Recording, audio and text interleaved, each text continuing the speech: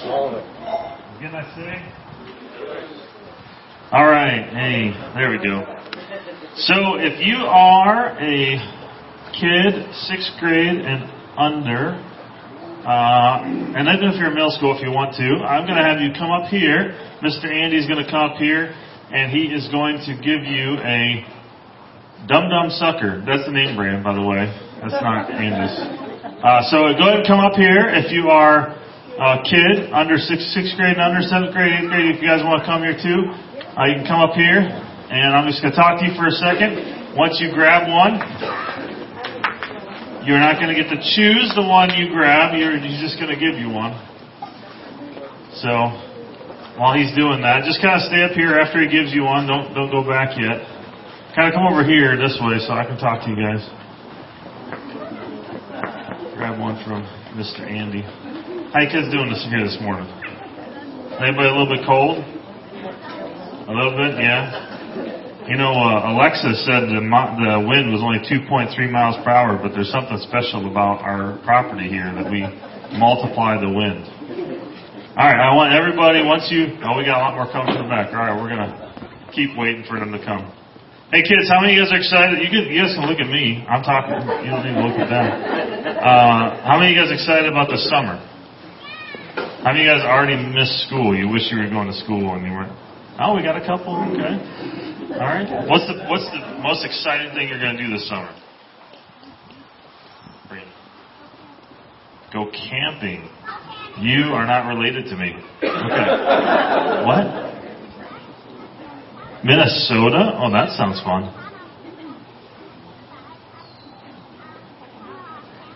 Oh, there's a family. Sweet. Yes, Charlotte.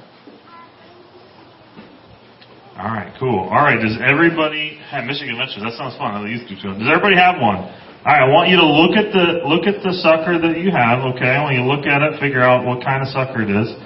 And if that is the one you would pick, if you could pick any of them, raise your hand if that is the flavor that you would pick. You don't know? Oh, you got a question mark? Okay. All right. If it is a flavor that you like, even though it's not the one you would pick, raise your hand. All right. If you're like, I do not want this flavor, this is the wrong flavor, I'm not going to like that, raise your hand. All right. So we got a couple of those. Well, today we're going to be talking about the gift of singleness.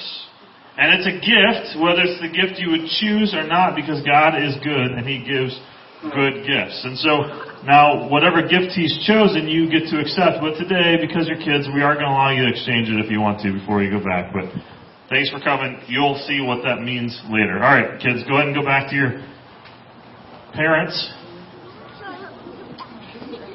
All right, that'll all make sense here in a little bit. So today we're going to be talking about singleness. In the American culture, marriage is often assumed as the ideal. And so, for those of you that are out there that are single, you may get this question all the time. Hey, are you dating anyone? And that can be really frustrating because sometimes singleness is described in the negative, as the absence of something, as the absence of marriage. So today we had a little break. We wrapped up our previous series. We're going to start our series in Psalms for 2 weeks. You may ask, why are we preaching a sermon on singleness right now? Well, if you remember way back, January, February, we were doing a series on 1 Corinthians, and the sermon fell on 1 Corinthians 7, and it was going to be about contentment, about how to be content no matter what your relationship status is, whether you're single or married or you're a widow or you're divorced, whatever circumstance you find yourself in, how can you be content? But I got sick that week. My 2 kids got COVID. I got really sick. And so we didn't have that sermon. And so as I was studying for that sermon, I just realized that as a church, we just don't talk about singleness enough. And so I said, all right, we need to put this back on the calendar. So when we had this break, I said, now is the perfect time to do that, to put it back on the calendar. Now, you may also be asking, Phil, why are you the one preaching this?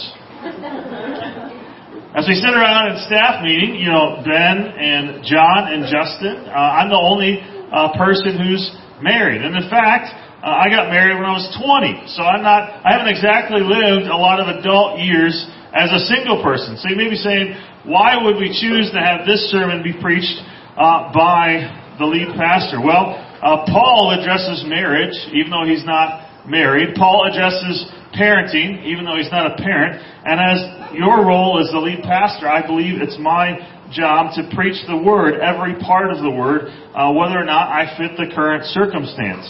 And then you may ask, why would we preach this on a Sunday morning? Why not have a special event where we talk about this? Well, because we all need to hear this.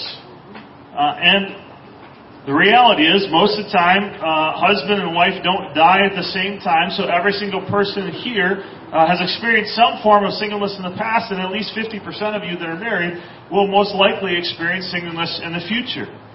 And so this is something important for every Christian to consider. Not only that, but we have many different people that are part of our body that are single. In Romans 12 it says, "For just as each of us has one body with many members, and these members do not all have the same function, so in Christ we, though many, form one body, and each member belongs to the others." And so with that said, I think it's important for us to talk about this as a church. So I'm going to pray, and then we will dive into the text, and hopefully it will be encouragement to every single person here. Let's pray. God, you're so good and so gracious, and in the midst of the wind and the calm and the cold right here, Lord, you're present. And we're gathered here. Some are in their cars, some are sitting under the pavilion, some are sitting out in the field, some are online watching on Facebook right now. And we're all gathered seeking to open your word and be changed. And so, Lord, we pray that you do that. We pray that you speak through your word today. In your name we pray. Amen. Well, as I was going through the 1 Corinthians 7 passage way back in the spring, winter time, one of the books I came across was written by a guy named Sam Allberry, and I've really come to appreciate Sam. Sam is one of the editors for Gospel Coalition. He writes for them often. He was a professor a traveling professor at Cedarville. He does a lot of talks. And one of the things I appreciate about Sam came to know Christ as an older teenager. But Sam is same-sex attracted and has decided that the only place for sex in a Christian life is in marriage, in the context of a husband and wife. And so he's chosen to live as a celibate Christian for the remainder of his life. And he's written some really good books. We actually went through one of them when we went through Romans. Is God anti-gay? And it's a great little thing to read. I think we still have some copies if you want to read it. But I just really appreciate his voice on this. And so he's chosen to live as a celibate single for the rest of his life. And he wrote a book entitled 7 Myths of Singleness. And I thought, if I'm going to talk about singleness, I don't have a lot of experience myself to speak from. So I thought, why not take this book and kind of walk through these myths to help our people think through it. Now, because of timing and because of the context of the kids that are in the audience, we can't talk extensively through each of these 7 myths. So I want to encourage you to pick up that book. It's called 7 Myths of Singleness by Sam Allberry. But I want to walk through these, and some of them I'm going to spend a little more time, and others briefly, just hopefully so we can think biblically about this issue. Because our culture is communicating one thing, and we want to make sure that we are communicating what the Scriptures say. So the first myth is that singleness is just too hard. Singleness is too hard. It's a myth about singleness. In our culture, it's not so much that singleness is too hard, but the concept of celibacy is seen as too hard. I remember I was teaching a lesson in middle school when I was a youth pastor, and we tackled really tough issues, and we sent a letter home to the parents, let them know exactly what we'd be teaching, but we were teaching on sex that day, and I was talking to this middle schooler, and I was talking about how God has designed it between man and woman for the context of marriage. And he said, "I'd never heard that before. I didn't know anybody waited until they got married. I never heard that concept. That concept was so foreign to him." And Hollywood is putting out movies like 40-Year-Old Virgin, and it's meant to be a comedy like, how could someone who's 40 be in this state? This is what the culture is communicating. As the culture is communicating that celibacy and this biblical lifestyle of singleness is just too hard. But in Matthew 19, Jesus is asked about divorce, and they ask him in a way to try and trick him. And he shares, okay, these are the scenarios that it's okay for someone to divorce. And the disciples say, well, if that's the situation between a husband and a wife, it is better not to marry. They said, that seems like it's too hard. And Jesus replied, not everyone can accept this word, but only those to whom it has been given. For there are eunuchs who were born that way, and there are eunuchs who have been made eunuchs by others, and there are those who choose to live like eunuchs for the sake of the kingdom of heaven. The one who can accept this should accept it. And he says, look, there's a lot of different single people. In that day, there were eunuchs, and there were some that were unable to have physical relationships from birth, and so there was those people. Then there were some that were slaves, that there were things done to them so that they could no longer procreate, and so they were made that way. But then there's this third category, which is where we find our singles today. He said there are eunuchs who choose to live like eunuchs for the sake of the kingdom of heaven. So the disciples say, marriage is too hard, and Jesus says, yes, it can be, but here's this picture of singleness. And from the scriptures we see that sex outside of marriage is sinful, but the marriage is between a man and a woman for life, and the godly alternative to that is what Jesus presents here. Someone to choose to live a celibate lifestyle for the sake of the kingdom of heaven. So Jesus says, yeah, marriage is hard, and so because of that, He urges celibacy. But in our culture, we tend to have the opposite. We tend to think that singleness is too hard, so we encourage marriage. We have to realize that Jesus was the most complete human that ever lived. And yet He was single. He never married. He was never in a romantic relationship. He never had sex. And He doesn't call singles to do something that He never did. Jesus in His life demonstrates that marriage, sex, and romance aren't necessary to be fully human. You can have a full and complete life without those things. And this idea of myth, this myth that singleness is too hard, what it does is it elevates the struggles of singleness above all other struggles. It says this is the struggle that's too hard. 1 Corinthians 7, Paul says, those who marry will face many troubles in this life, and I want to spare you this. Paul is saying, if you're single, you're going to be spared, actually, from a lot of troubles. Those of you that are married and parents, you experience a lot of different worldly troubles. Marital conflict, disobedient kids, kids with health risks, kids with disabilities, kids who walk away from their faith when they're teenagers. See, marriage and singleness are both full of goodness and hardship. And the temptation is, if you're single, you elevate the lows of singleness, or you think about the lows of singleness and all the highs of marriage, and you compare them, and marriage looks really better. But on the flip side, often when you're married, you can compare the lows of marriage with the highs of singleness, and then you can have that same discontentment creep into your life. Because the grass always looks greener on the other side. When you think of it with toddlers and little kids, you think, man, it would be so great to be single. We're experiencing days of being alone as a single person. Man, it'd be so great to be married. See, when we elevate our hardships because of our status, we miss out on the blessings. So singleness may be hard, but getting married doesn't fix that problem. So Sam Albury says there's this myth that singleness is too hard, but there's also a myth that exists that says singleness is easy. It's easy.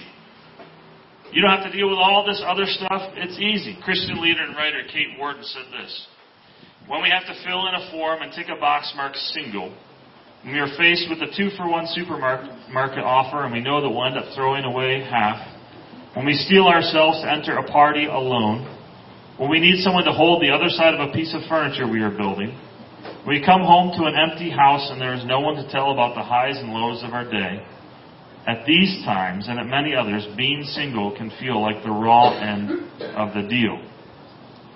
So even though there's this myth that it's too hard, there's also a myth that it's easy. And singleness can have a lot of unique difficulties. Sam talked about these conversational cul-de-sacs when you're meeting new people. You know, you start asking, where do you work? And then you say, are you married? And if the answer to are you married is yes, then okay, do you have kids? And if the answer to that's yes, and okay, how old are your kids? And there's a lot of roads to go down the conversation, but he calls singleness a conversational cul-de-sac. Are you married? No. And then oftentimes when interacting with a married person, then they don't know what to ask next. He said that can be awkward as a single person. It can be awkward to constantly get questions about your dating life. And I know I'm guilty of this with Kai. Kai's 22. He's in Chicago, and to be honest, we just really want some Asian grandbabies. And we've heard all the amazing things about being grandparents. We've heard how amazing it is. So we're like, Kai, let's get on the train. But instead of this, I'm realizing I'm perpetuating some of these myths, and I'm putting pressure on my son that he doesn't need. And so my own desire for grandkids is not worth putting pressure on my son. There's also this idea that as your friend's status changes, that changes the relationship. Sam talked about one of the most difficult things is when a friend gets married. He's excited about it, but a lot of times those friends go from doing life together friends to catching up friends. Instead of doing life together, it involves, we'll get together every once in a while and we'll catch up on what's been going. And that can be difficult. And there's a lot of other different kind of situations that as singles, it can be tough to navigate. It can be hard to do. And so we need to recognize that this can be a hardship. And so Sam concludes that chapter with this. The key to contentment as a single person is not trying to make singleness into something that will satisfy us. It is to find contentment in Christ as a single person. So there's the myth that it's too hard. There's the myth that it's easy. The third myth is that it requires a special calling. I was on the phone with a friend pretty recently. Not someone that goes to this church, but someone who loves the Lord, knows his Bible, knows theology, and he said something to me that I was kind of taken aback just because of who it came from. But he said, Phil, I'm really struggling with my singleness. He said, because I'm not called to be single. I said, what do you mean? He's like, well, some people have this gift of singleness where they are content and they're called to it, but I don't have that calling. And I was wondering, what is he talking about? Because he was saying, I don't have this gift of singleness. I don't have the gift of singleness. That's what he said. I don't have the gift of singleness. But is that true? Are there certain people that have a special gift, a special calling to singleness? Are those that desire marriage but are still single somehow lacking that special gift that is only given to some people that are single? In 1 Corinthians 7, Paul says, I wish that all of you were as I am. Now, Paul's talking about being single, and he actually says to them, I wish all of you were single. Now, does he mean that it's better to be single than to be married? No. We see in other places, Ephesians 5, him elevate marriage. But he's saying that I wish all of you were single as I am. And he continues, but each of you has your own gift from God. One has this gift, another has that. What's he talking about? He's saying whatever your relationship status is right now, that is your gift. That is a gift from God. If you're single, that is your gift right now. You have the gift of singleness if you're single. If you're married, guess what? You have the gift of marriage right now. He uses the exact same word that he uses in other places in 1 Corinthians when talking about a spiritual gift. The same word. Now, what's a spiritual gift? It's a gift given by the Holy Spirit when we become believers to do what? To serve. To edify the church. It's not for our good, it's for the good of others. Do we choose our spiritual gift? No, we don't choose it. I didn't choose to get the gift of preaching. In fact, when I was younger, I used to pray and say, God, I'll do anything you want me to do as long as I don't have to speak in front of people. But God gives us the gifts. We don't choose those gifts. He gives us the gift for the edification of others. And Paul uses that same word. In other words, if you're married, that's your gift. If you're single, that's your gift. Whatever your relationship status, that is your gift. And he explains it further in verse 17. Nevertheless, each person should live as a believer in whatever situation the Lord has assigned to them, just as God has called them. So whatever situation you find yourself in, single, married, divorced, widow, God has called you and assigned to you that situation to live in that. He doesn't say that some people have the gift of singleness and other people do not. Paige Brenton Brown writes this, I'm not single because I'm too spiritually unstable to deserve a husband or because I'm too spiritually mature to need one. I'm single because God is good and this is His best for me. I'm single because God is good and this is His best for me. Now, some of you out there are single and you're really content. You recognize the gift of your singleness and you're not struggling. Others of you have spent a lot of time praying and asking God to take the gift back. You've been looking through the Bible trying to find the terms and conditions where you can return the gift of singleness and exchange it for a gift of marriage. And you found singleness to be really difficult. At the beginning here, I gave all the kids a sucker.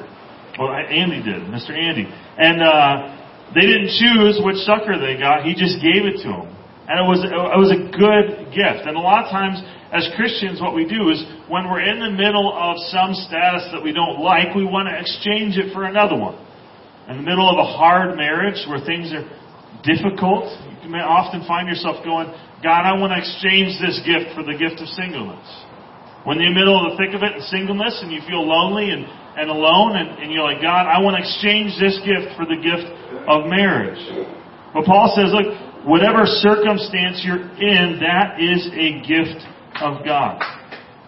Now, Sam Albury outlines 5 ways where this thought really creates problem. This idea that some people have this gift of singleness and other people don't. First, it denies the intrinsic good of singleness.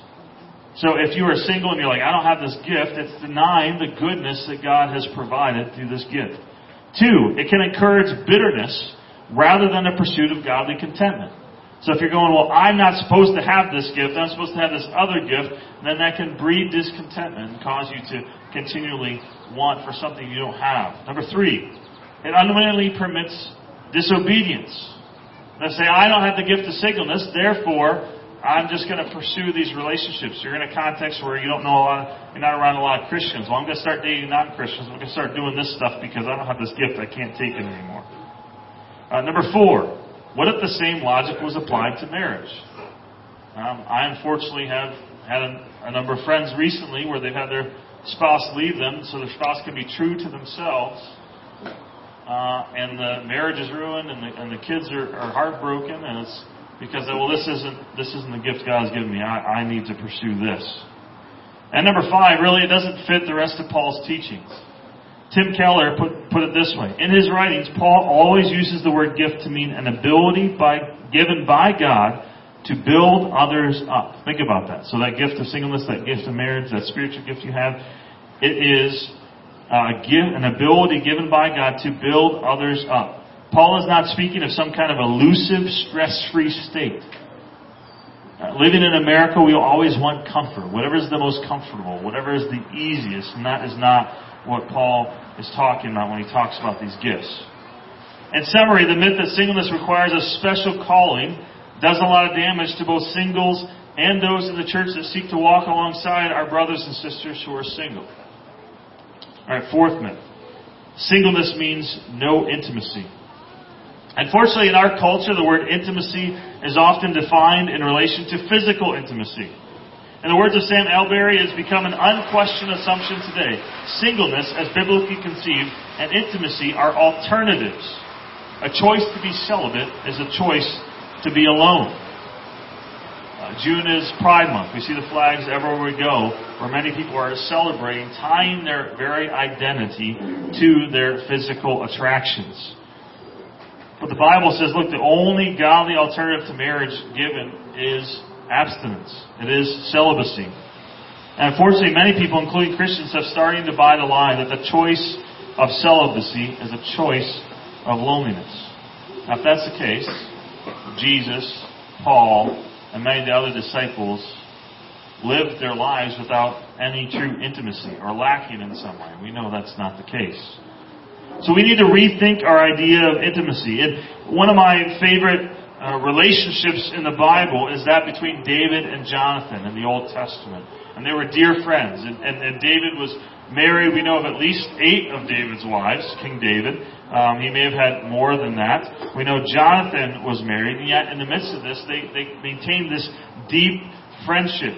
In 2 Samuel 1, after Jonathan dies, David cries out and says, "How the mighty have fallen in battle. Jonathan lies slain on your heights.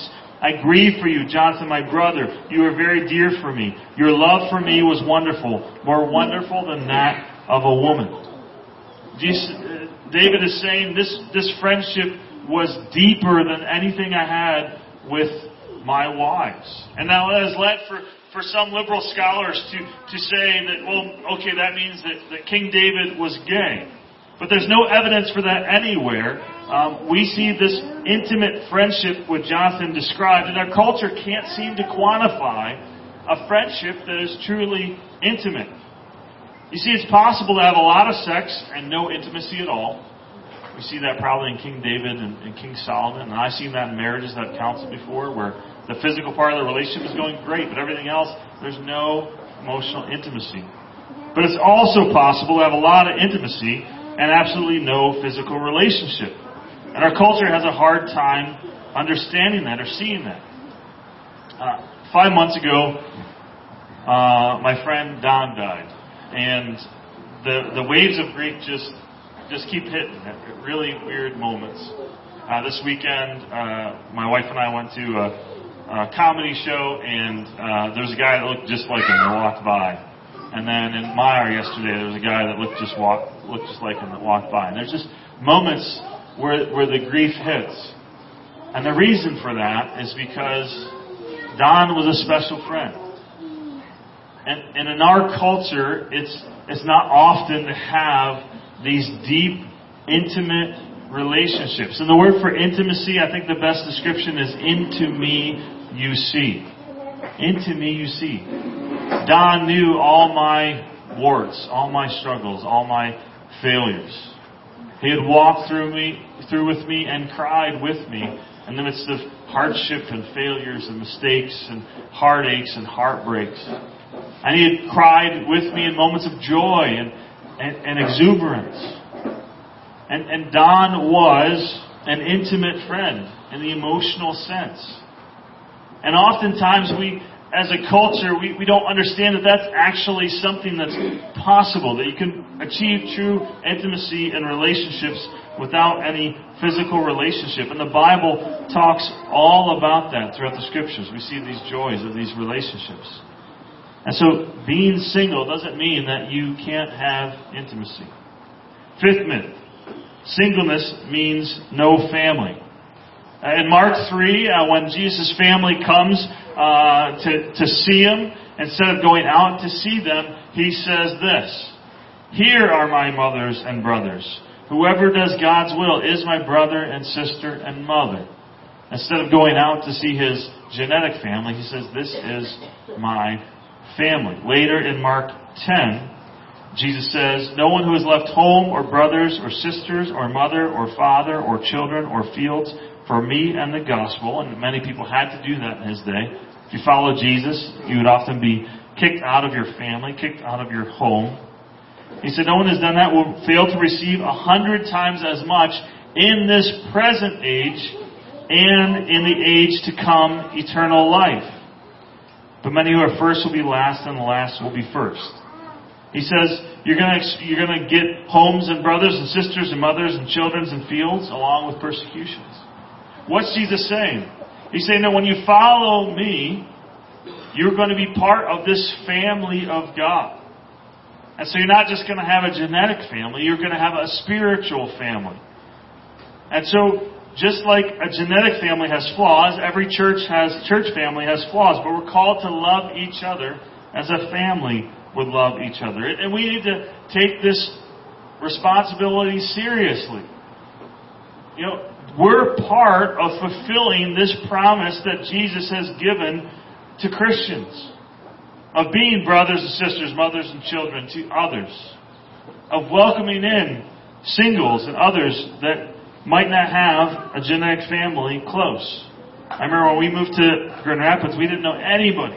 We got plugged into a local church, and that church enfolded us. And there were people in that church. We were young, married, we didn't have friends, and there weren't a lot of young married people in that church. And there were people that invited us over for dinner, invited us to the equivalent of a life group, and we got plugged in. And that was truly a lifeblood, even though none of those people were the same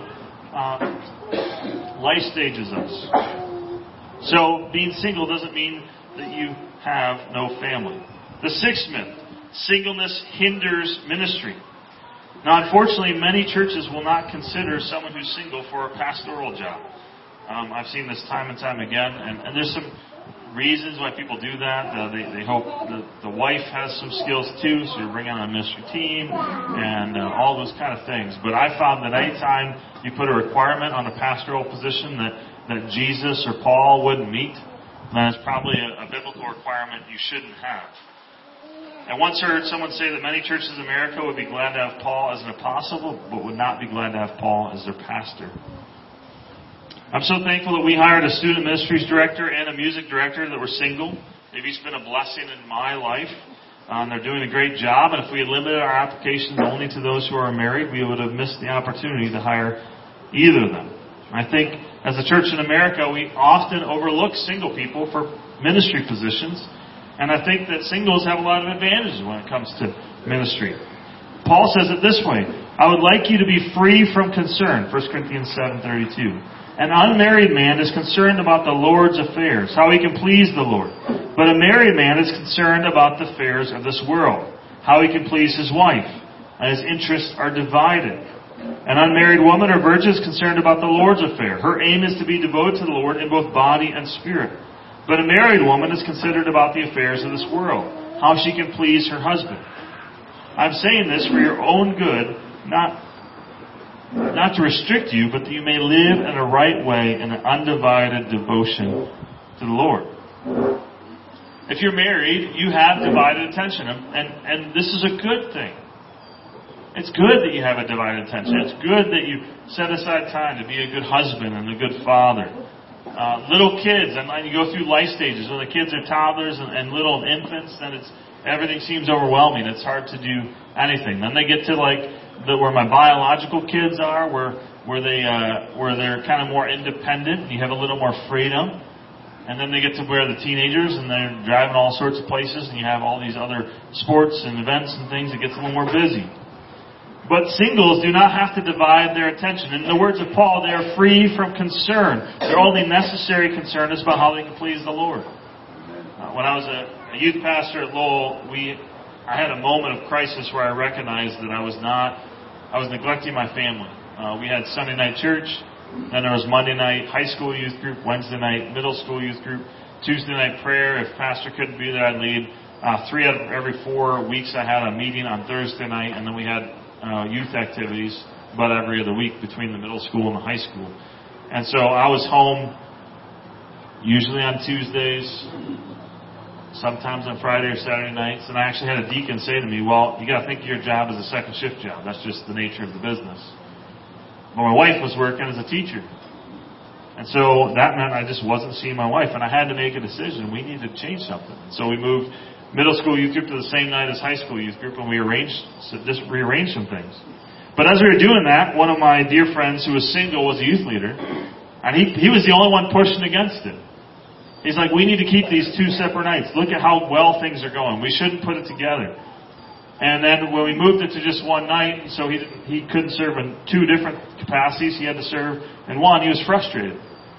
And then a few years later, he got married, and he came to me and said, Phil, I'm really sorry. He said, I thought you were just a wimp. I didn't understand. And then a few years later, he had kids, and he came to me again and said, Phil, I'm really sorry. I didn't realize the family obligations you had. But as a single person, for him to give 2 nights a week wasn't a big deal. That wasn't hard for him.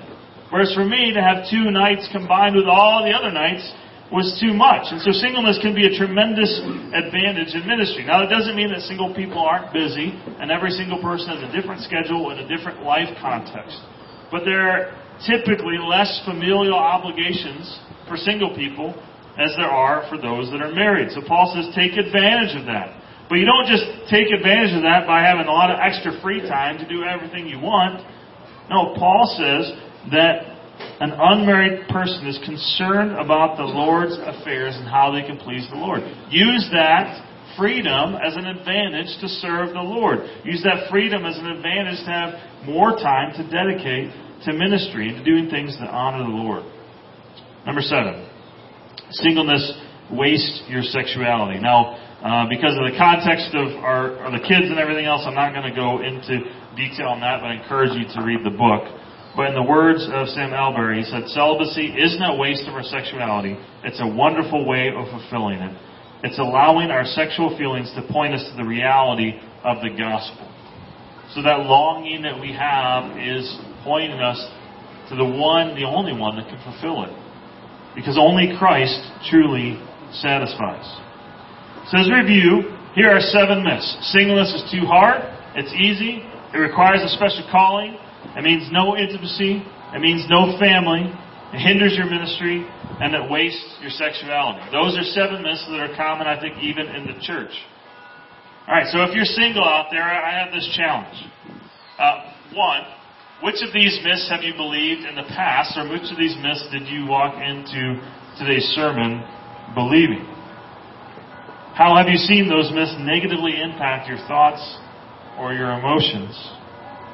And take a moment, maybe now or later, to write down one truth that you maybe heard today, or go back to 1 Corinthians 7, or go back to Jesus' teaching in Matthew 19, or buy this book and think through what's one truth that you can walk away with today to counteract the myths that have been shared. Second, if you're married, which of these 7 myths have you believed? And in what ways have you perpetuated those myths in your interactions with single people?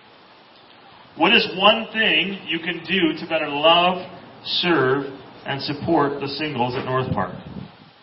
I do have one suggestion. So for years, North Park had life groups, and all those life groups were life stage oriented.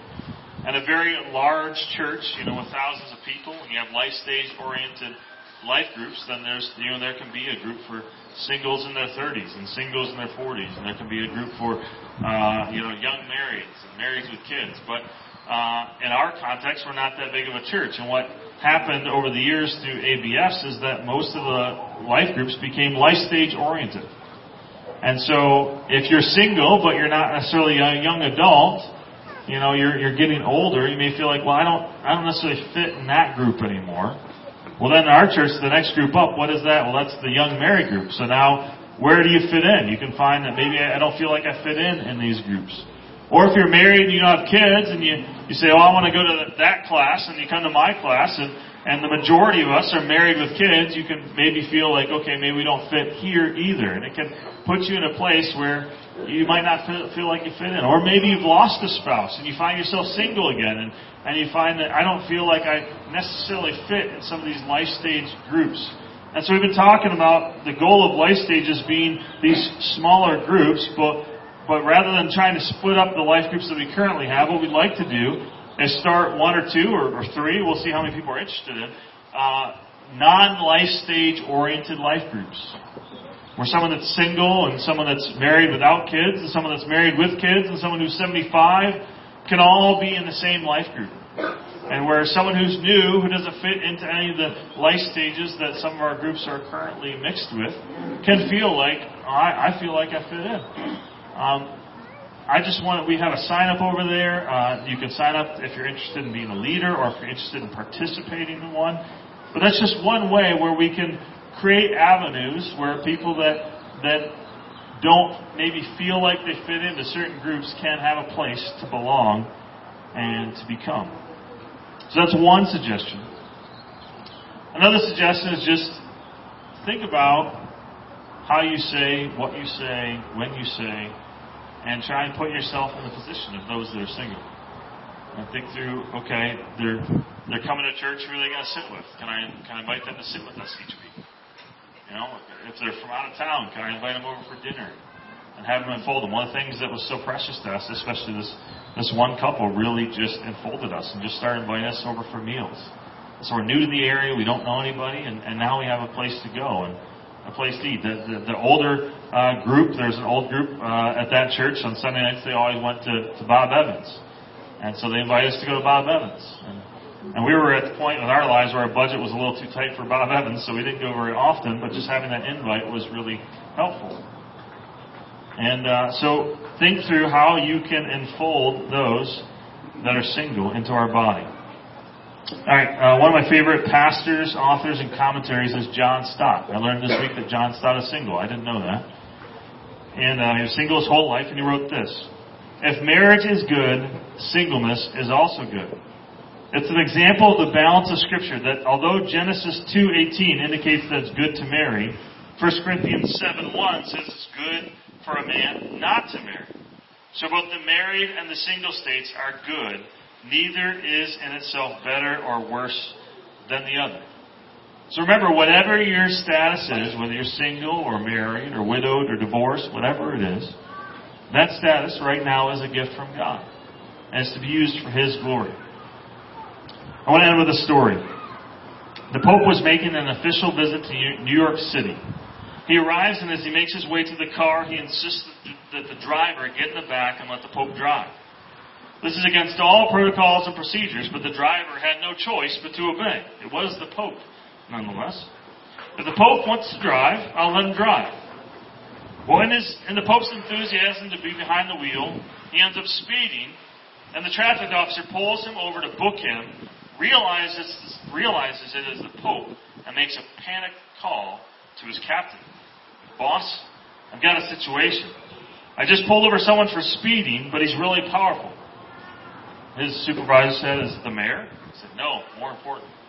I said, the governor of New York? No, more important. Is it the President of the United States? He's even more important than that. Well, then who is it? I have no idea, but the Pope is his driver.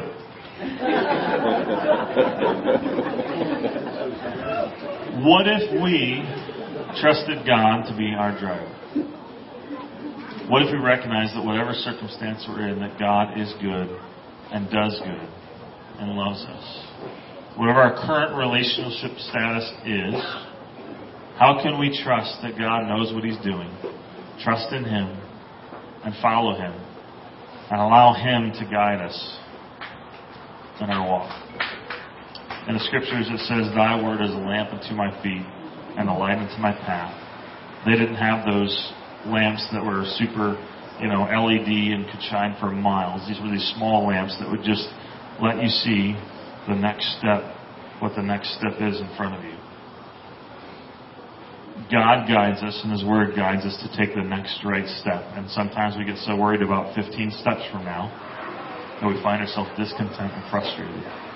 I encourage you, whether you're single or you're married or you're divorced or you're widowed, whatever situation you find yourself in, to trust God to give you the next right step, to follow Him, and He will make your paths straight. Let's pray. Dear God, You are good, and Your love endures forever. And Lord, we just pray for those in here that are single and content. They're happy with their status. I thank You for that, Lord. I thank You that they've seen the ways it has a benefit.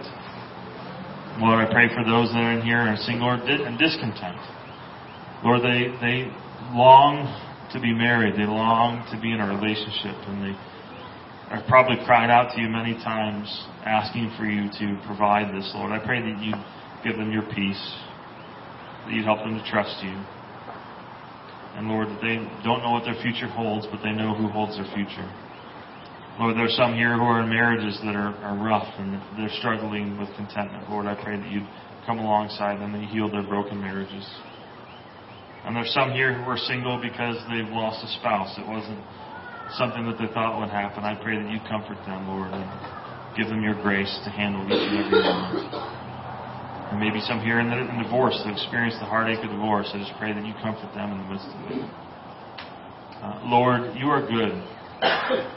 And help us, Lord, to not buy into the myths of the culture, to not get sucked into everything the culture says, but rather to recognize that You have a plan that's good,